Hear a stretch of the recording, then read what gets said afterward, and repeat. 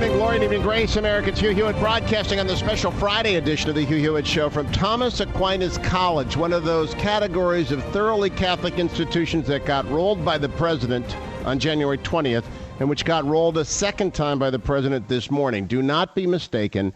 What he did today was not compromise, but to temporize. What he did today was to disguise, not reveal. And what he did today will be denounced by the bishops when they get around to it, I think. I hope, I pray that that's the case, and I hope that you continue to be critical, especially to members of the House and the Senate, of this throwdown on people of independent conscience who say they will not participate in sterilization, in morning after pills, or in contraception generally. But I'm going to take a few phone calls before I go back to my host and the variety of wonderful guests I've had at Thomas Aquinas College. If you're intrigued by what this great books college is, go to thomasaquinas.edu and investigate. More students coming up, more tutors, more longtime members. But let's start in Cleveland with Luke. Hi, Luke. You're on the Hugh Hewitt Show. Welcome. Hello, Luke. Yes. Hello, Hugh. How are you? I'm doing fine. And yourself? I'm great. Great. I'm a graduate of the college. I graduated in Cleveland? 25 years ago. When did you graduate from here? 1987. Okay, and how did you end up back in God's country? I ended up in God's country via a route through Wyoming Catholic College. I actually practiced law in the Southwest for 15 years and was a litigator there. Then became the vice president of administration at Wyoming Catholic College. And now I am the headmaster of a small Great Book school, high school called the Lyceum in Cleveland. Oh, I have met. Maybe I've met you. We've met. Yes, we have. at the Right to Life deal. I have met you. If you're the headmaster, I remember that well. We have met, and we'll meet again this year. I will be back there in March for the Right to Life weekend symposium hosted by our friend Molly Smith, whose program can be heard on WHK 1420 every night at 9 p.m. Little plug for Molly there. So, are you getting nostalgic because Cleveland right now must be a lot like Santa Paula? It's cold and snowing here in Cleveland. Did the lake freeze this year? People don't believe me when I tell them that Lake Erie freezes. It hasn't frozen yet. Okay, so what is it your mission, how much of your mission is taken from your time at Thomas Aquinas? Well, my mission now as the headmaster of the Lyceum is to do a pre-liberal arts curriculum. Our students at the Lyceum study Latin and Greek. We read great books with our students. And it's an ideal preparation for Thomas Aquinas College. My daughter is there now. She's a graduate of Lyceum. I think we have 7 of our graduates there at Thomas Aquinas College. What is the name of your daughter? Sophia. Sophia is standing in front of me. She gave a little wave out, so I thought I would tell you that we're doing. Sophia, come up for a second. Say hi to Dad. Well, let her get here first. I just say hello, Dad. Go ahead. Hi, Dad. Hi, Sophie. Now, have you done your Thomas Aquinas reading tonight? Not quite. I am in the midst of it and thought I would jump down here. But we've got like an hour and a half to go before are you gonna get called on tonight? Is that possible? Who knows? Now, are you surprised that your daughter is taking time off from her Aquinas, Luke? Well, not really. I think you're worthy of taking a little time from Aquinas, at least for a little bit. Okay. Sophia, has this lived up to billing? Are you a freshman, sophomore? What are you? I am a freshman. Okay, so has it lived up to billing? Were you prepared to come here? I am very prepared, about as prepared as I think I possibly could be. Are you a Cleveland Browns fan? Oh, that's a tough one. Oh, no. No, I'm not. What happened? Well, I've only lived in Cleveland for two years. Luke, how could you do this? I'm sorry, Hugh. I was born in Pittsburgh. Oh, my gosh, this is a total anarchy. I'm sorry to hear that. Sophia, good to have you on the program. Luke, thanks for calling, but you're banned forever. Oh, sure. Get out of this segment in a hurry, why don't you? Thank you, Luke. I got to go talk to others. That's a treat. That was not planned, America. That wasn't planned. Andy. They'll never believe that in 1,000 years. Andy, you're on the Hugh Hewitt Show. Yeah, hi, Hugh. I am an atheist with Buddhist sympathies. I'm pro-choice, and by the way, I'm a Steelers fan. What is it with this thing? That the first part fits with that. A Buddhist tendency, atheist, Steelers fan. That all makes perfect sense to me. However... Yeah, you guys are damned. No, go ahead. Yeah. However, I'm in complete agreement with you on this issue, and more than it's a Catholic on people of faith, it's an attack on all of us. It's an attack on the Constitution, and I do consider this a Bonhoeffer moment. If I don't stand with my brethren and sistren of faith, which I don't have, who's going to stand with me when they've reached the next freedoms and the next ones and the next one? We have to stand together on this. You know, I think you're the first atheist who has said that, but I would hope that they would recognize that the First Amendment embraces their right to be as secular as they want, and that therefore you wouldn't want to be obliged to say prayers before you got your medical care, right?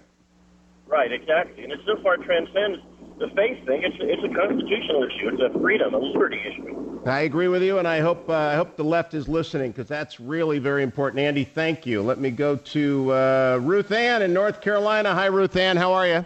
I'm well. Morning glory, Hugh. Evening, Grace.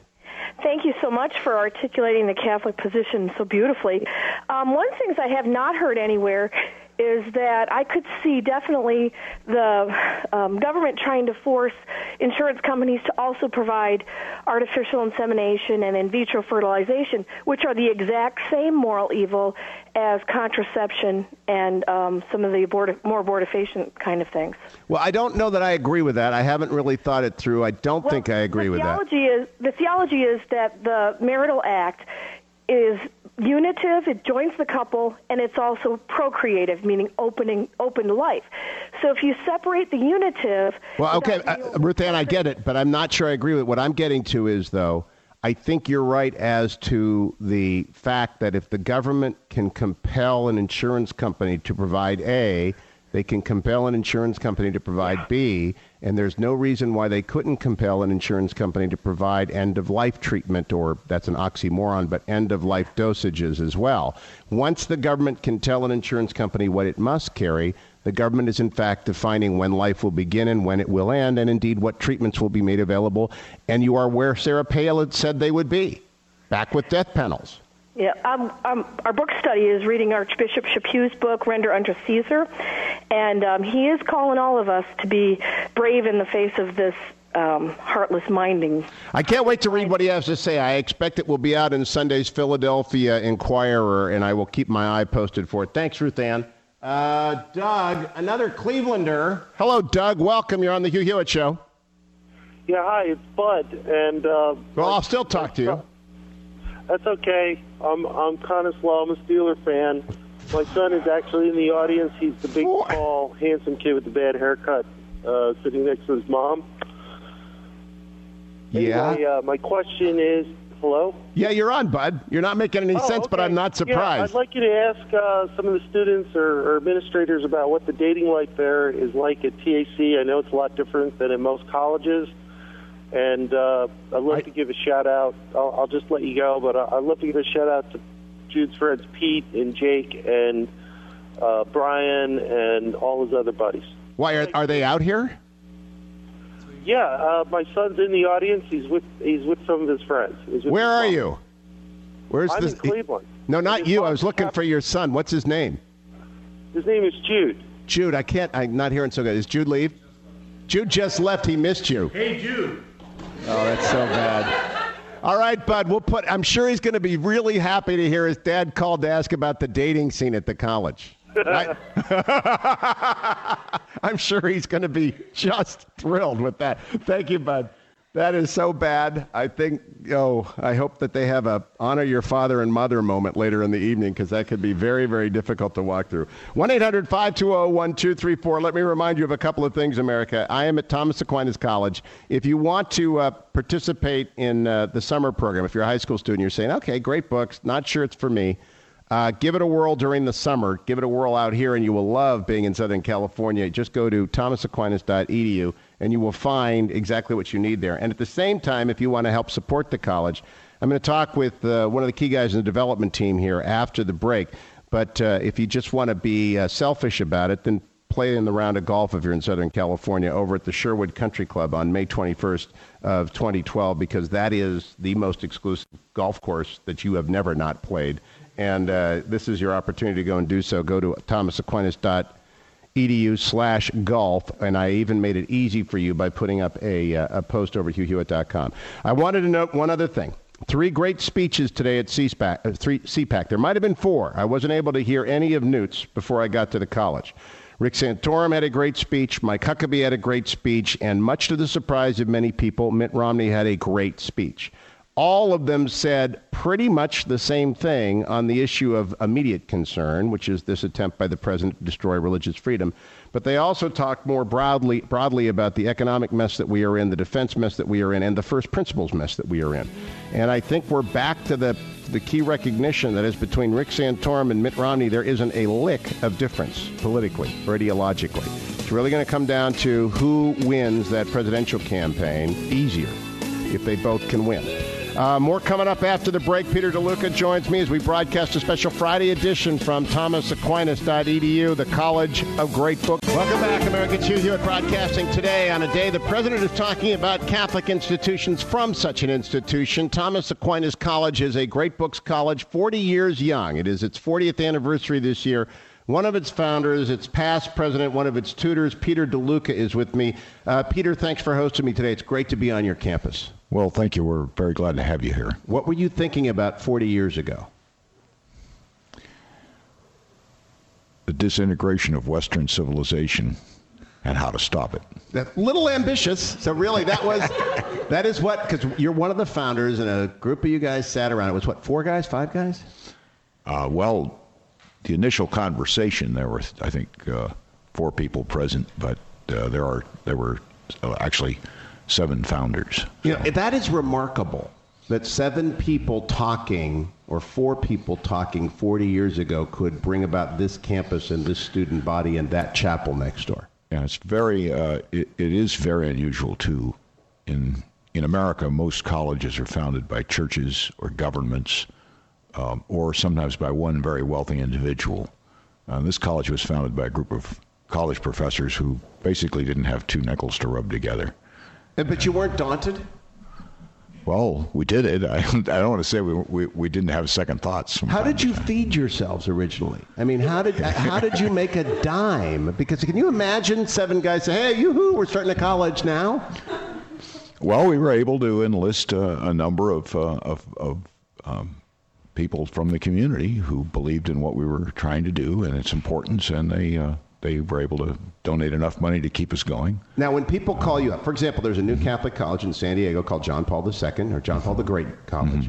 Mm-hmm. When someone calls you up and says, "Peter, I'm going to start a college," what do you tell them? Well, usually what I'd like to do is talk to them about the substance of what they're doing. But mostly when they call me, they want to know the bricks and mortar, the mechanics of how did you get from here to here? Right. How do you do it? Not what is education. Yeah. So how did you do it, and what is education? Well, that's an interesting set of questions because they really came together. The first and most important thing that we did was to write what we thought education was in a little document called A Proposal for the Fulfillment of Catholic Liberal Education. Otherwise known as the Blue Book. Right, otherwise known as the Blue Book. We published that in 1969, and and we sent it out to a lot of different people for comment. One of the things that happened was that we had a meeting of people to discuss it, and one of the people who came to that was Russell Kirk. And Russell went back and wrote a column in National Review about the project, and we got about 150 letters of interest, mostly from unemployed college professors. But that was the beginning of what became the mailing list, our constituency. And now, who is that constituency today, other than the students, obviously, or who are here now? Mm-hmm. You're here and now, but who is that constituent? Who are you serving? Well, the constituency are people who believe in the project and in a way, the way we did that was we had to sell the project to a lot of people who could donate money to support people and individuals and foundations and so on. And we had to build a sort of quasi-alumni because most colleges are supported by their alumni. We started out, of course, without an alumni. Right. And 40 years in, is that group of alumni wholly committed, do you think? Well, I think so, yeah. I think last year we had something like 65% of them donate. So it is very significant. That's really very high as colleges go. So given your 40-year project, and this is unique for you to answer, when the president comes out and says now these Catholic institutions aren't really Catholic, what do you think about that? Well, it certainly doesn't apply to this institution. We are really Catholic. I guess this whole controversy reminds me of a visit I made a number of years ago to Independence Square in Philadelphia. And there's a small Catholic church near there where I happened to go to Mass. And at the back of the church, there's a plaque that tells you that this is the longest, the oldest continually operating Catholic church in America. And the reason it tells you is because when the King of England ordered all the Catholic churches in the colonies closed, William Penn said no. William Penn, the Quaker, said no, we're not going to close it. And they didn't close it. And the reason was because he said this colony was founded on the basis of religious liberty. And it seems to me that that's an absolutely American value, and it's right at the core of what makes this country great and viable. And I think that this attempt to establish secular humanism as a religion is un-American. There is a great man in Philadelphia, he's a great friend of mine. You probably know him, I'll give you his name off there, with whom I have been engaged in a conversation. Does the president know what he's doing, or is he simply the most inept president ever? What do you think? Well, I think what he's doing is consistent with the policies he's generally argued for. I think politically it was pretty inept. But do you think he set out to injure religious freedom, or did he blunder in here by trying to build political constituency? I don't think he thinks religious freedom is. I don't think he thinks religious freedom is a great value. I think he's got other things in mind. So he knows he's running it over, but he doesn't care. I think he can't. Well, he certainly knows he's running it over. Yeah. Okay. Now, in terms of the church, which you've also served all these 40 years, do you expect that they will stand in resistance to this any longer than they already have, or as sharply as they already have?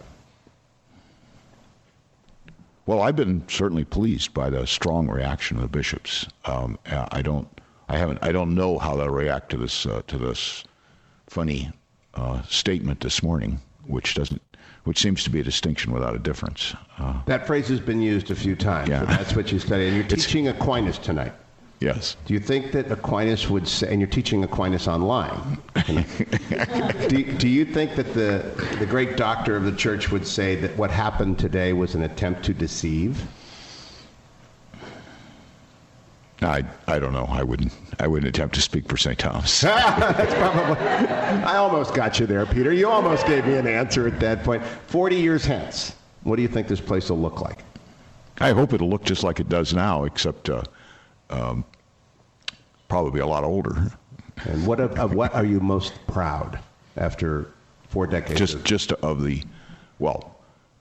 I'm most proud, I think, of the students that have graduated from here, the alumni, and the good lives they live, the happiness that they have, and the good things they're doing for the community all across America. Peter DeLuca, congratulations. It's really an astonishing place, and I'm humbled by what you've achieved, you and your 7 founders and the Holy Spirit and the work of all of your faculty and staff. It's remarkable. Thank you. I'll be right back, America. Some of the students are my next guests here at Thomas Aquinas College. It's the Hugh Hewitt Show, and Catholicism in Southern California. Stay tuned. It's the Hugh Hewitt. 34 minutes after the hour, America. It's Hugh Hewitt broadcasting today from Thomas Aquinas College up in Santa Paula, California. It's a great book school. It's thoroughly Roman Catholic. 3 students joining me now. Rachel Matthey is from Canada, right, Rachel? Got to get real close to the microphone. Where in Canada? I'm from Ontario, That's not close enough. Really close to the microphone. I'm like an hour from Toronto, just near the border in Ontario. Okay, and you are a senior? I am. And what are you doing next year? I am not sure about that. I'm thinking about looking into nursing. All right, let's go next to Peter Lefebvre. Is it Lefebvre or Lefebvre? It's actually Lefebvre. Lefebvre, and you're from Minnesota, Cole. Well, I was born in Minnesota, and then I moved to Butte, Montana when I was about 5 years old. Too rapid of a lifestyle there in Minnesota. I wanted to slow down, huh? And are you a junior? I am a junior, Peter yes. Lefebvre. Lefebvre. I get every name wrong. That's all right. No worries. And then let me talk to Chris Sebastian. Chris, you're also a junior. Get close to the microphone. Yeah, I'm also a junior. I'm from Michigan. I'm sorry to hear 20 that. 20 minutes west of Detroit. Which city west of Detroit? Livonia. That's near Ypsilanti. I used to run through Ypsilanti it's a nearest lot. there. So, are you a Wolverines fan? No, I'm definitely a Michigan State fan. You're a Sparty. Now, why definitely. is that? Well, kind of. I got sick and tired of Michigan fans. They're kind of arrogant. I'm with you. Good. All right. So why are you three here? We'll start with you, Rachel. Why are you here? I visited when I was a junior. My sister went here. I went to classes. I just thought, this sounds like the best possible thing I could be doing, talking about the things I really care about, thinking about them, just focusing my whole energy into thinking about these really important questions. Did your mom or dad push you this way, or is this an independent decision? I wouldn't say they pushed me this way. It's a lot of money for them, but I think they definitely supported me. All my siblings have gone here in interest of full disclosure, so they definitely weren't stopping me. You know, Ann told me it was free, so I'm surprised. Pete Lefebvre, not true. Pete Lefebvre, what are you doing here? Well, you know, I always kind of wanted to pursue the truth, and I heard about this school from a family friend, and I wasn't quite sold on it until I came to the... Time out. What do you mean you wanted to pursue the truth? Well, you know, I was homeschooled, and I was using a homeschool curriculum designed actually by a Thomas Aquinas College graduate. It's called Mother Divine Grace. And we read the great books in that curriculum, and I kind of got the sense that there was this universal thing, you know, capital T, truth, out there. And, you know, I read about the school, and I realized that, you know, here they're studying the great books. They're going straight to the curriculum, and I visited the school and participated in the Great Books summer program, and I realized that going straight to the text was really you know, beneficial, and you know, I fell in love with the program, and you know, I'm thoroughly enjoying it and loving it. Did I just mispronounce your name again? Yes, Lefebvre. Because Dwayne just gave me Lefebvre rhymes with save and rave, so now that's what producers do. All right. Christian, how about you? What are you doing here? Basically the same thing as Pete. I was also at his summer program, our junior year of high school, and fell in love with the place. So when you arrived here, take me back, and you see each other. I mean, and you're looking. Are you two good pals? Oh yeah, we're pretty good pals. I gather it. So you're looking around. What do you expect to find when you come to this summer program? Like Geeks R Us or total brainiacs? Not going to say or that what? because you should have seen me. But yeah, it's kind of cool to see the kinds of people that truth attracts. It's not just the kind of dorky homeschoolers like we are. But it's really people from all walks of life that really want to pursue the truth. Okay, what's it done to your life of faith? It's really just strengthened it. Seeing that there's some end out there that we're really basing or pushing everything towards. That it's not just randomly ordered this world, but there's an order behind it, and it's something that we're actually finding out. Pete Lefebvre, what's it done to your faith? Yes, well, you know, it's definitely strengthened it. Due to the fact that, as you can see here at the school, there's a beautiful chapel, and in that chapel offered daily are 4 masses, and so being in a strong community with such good tutors and students and faculty and close access to the sacraments, it's definitely strengthened my faith. And a question for each of you. Will you be surprised if your college submits to the insurance policy promulgated by the president today? Rachel. Yeah, I would be surprised. Why? It's hard for me to imagine. The college, it seems to me, has never compromised on its principles, pretty much. Seems like that's the defining thing about this place, is that they've really stuck to the Blue Book, stuck to what we believe in, to the Catholic faith. It's hard for me to imagine having to be forced to go so far against our principles. Pete? I totally agree with Rachel. If we call ourselves a Catholic institution does not compromise on its principles, and we simply will not be forced to go against our conscience. Chris? Yeah, there's no way that we would ever divorce our principles from action to idea. You see the people here, they aren't people that just have these ideas of truth and goodness and just have it like placed up on a pedestal. They're people who are striving to attain it. Any of you pursuing a vocation?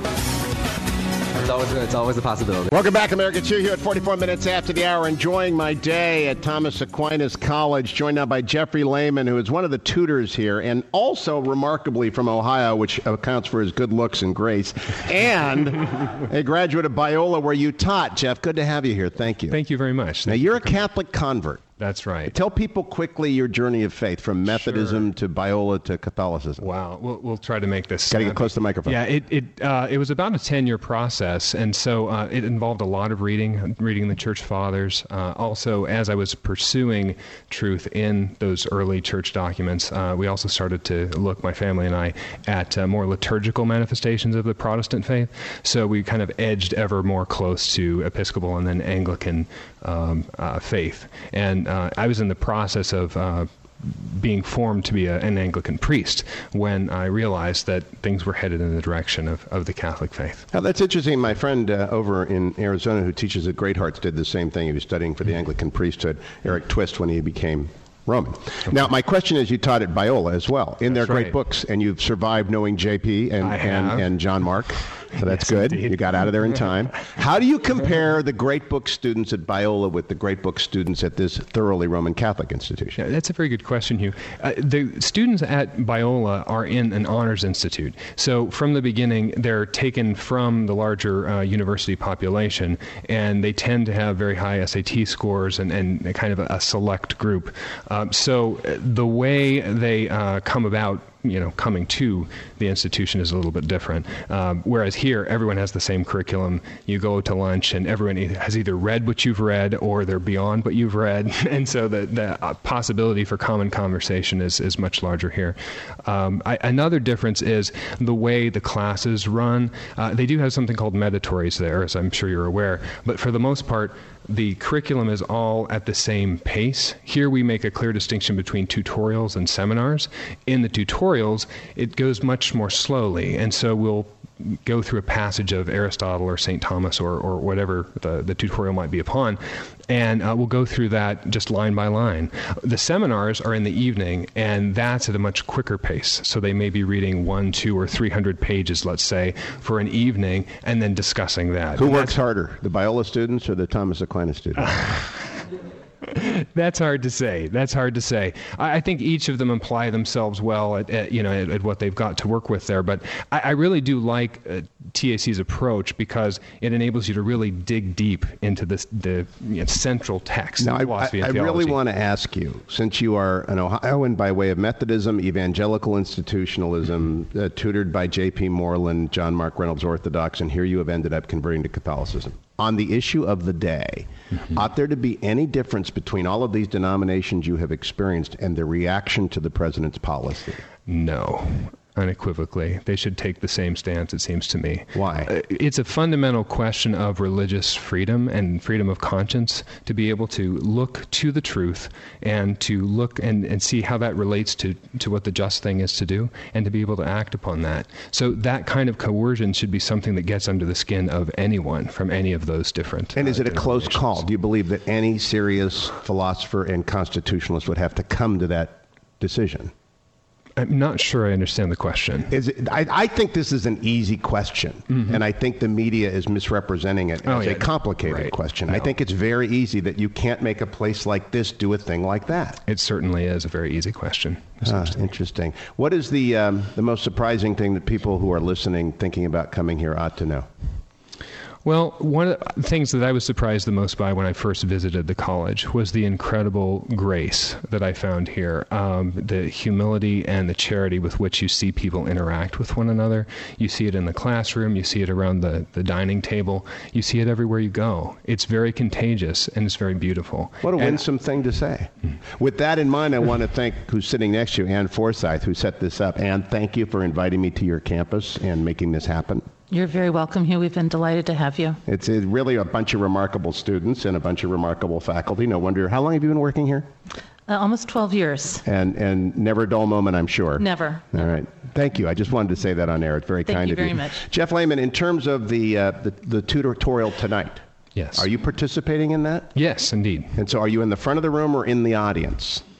We'll be there. Basically, we're tutors for the all college will be together. So we'll have 2 tutors in the room with the students. And so where are the tutors? Either end of the table, typically. Yeah, but right there in the conversation. So it's broken up. There are 2 tutors in every room, and you just mix all the students up. So That's what's correct. the question you're going to start your tutorial with? Oh, it's too early for that. There are all kinds of students here behind me, and we could have a head start on things. Well, why would that be an advantage to know?